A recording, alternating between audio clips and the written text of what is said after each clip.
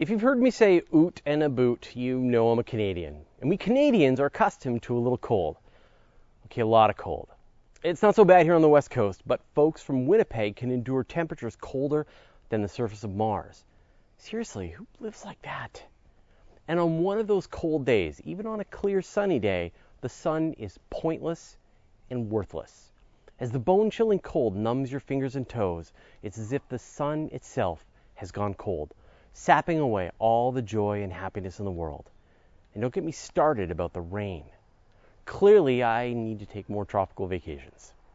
But we know the sun isn't cold at all. It's just that the atmosphere around you feels cold. The surface of the sun is always the same balmy 5,500 degrees Celsius. Just to give you perspective, that's hot enough to melt iron, nickel, rock, even carbon melts at 2,500 C. So no question, the sun is hot. And you know that the sun is hot because it's bright. There are actually photons streaming from the sun at various wavelengths, from radio, infrared, through the visible spectrum, and into the ultraviolet. There are even X-ray photons blasting off the sun. If the sun was cooler, it would look redder, just like a cooler red dwarf star. And if the sun was hotter, it would appear more blue. But could you have a star that's cooler or even downright cold? The answer is yes. You just have to be willing to expand your definition of what a star is. Under the normal definition, a star is a collection of hydrogen, helium, and other elements that came together by mutual gravity. The intense gravitational pressure of all that mass raised temperatures at the core of the star to the point that hydrogen could be fused into helium. This reaction releases more energy than it takes, which causes the sun to emit energy. The coolest possible red dwarf star, one with only 7.5% the mass of the sun, will still have a temperature of about 2,300 Celsius, a little less than the melting point of carbon. But if a star doesn't have enough mass to ignite fusion, it becomes a brown dwarf. It's heated by the mechanical action of all that mass compressing inward, but it's cooler. Average brown dwarfs will be about 1,700 Celsius, which actually is still really hot, like molten rock hot. Brown dwarfs can actually get a lot cooler. A new class of these stars were discovered by the WISE Space Observatory that start at 300 degrees and go all the way down to about 27 degrees or room temperature.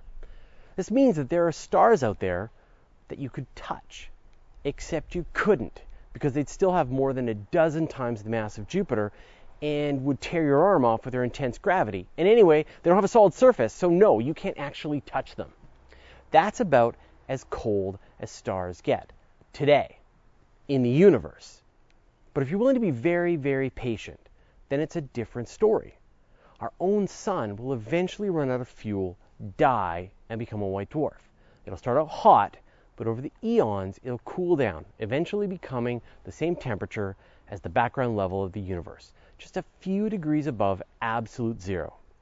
Astronomers call these black dwarfs. We're talking a long time, though. In fact, in the 13.8 billion years that the universe has been around, no white dwarfs have had enough time to cool down significantly. In fact, it would take about a quadrillion years to get within a few degrees of the cosmic microwave background radiation temperature. Stars are hot. That's pretty much the rule. Almost stars and dead stars can be much cooler. But are they really stars? I'll let you fight about that in the comments. Did you have any more questions about stars? Let me know in the comments, and I'll get researching. In our next episode, we talk about planetary transits, like the Mercury one that just happened, but I didn't get a chance to see because of our stupid West Coast weather is stupid. You're watching this video, but there's a special group of wonderful people who make these videos actually happen. Our Patreon community. Thanks to the 512 patrons, we can make these videos, do podcasts, and write all the stories on Universe Today.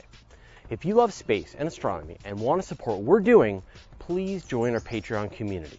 You get to see these videos ahead of time, hang out with me and the team, and see plenty of unreleased material. Oh, and we'll remove all the ads from Universe Today. And we'd like to thank Hans Inge Fagleri, Andre Santos, and the rest of the members who support us in making great space and astronomy content. Want to get on the action? Go to patreon.com/universetoday.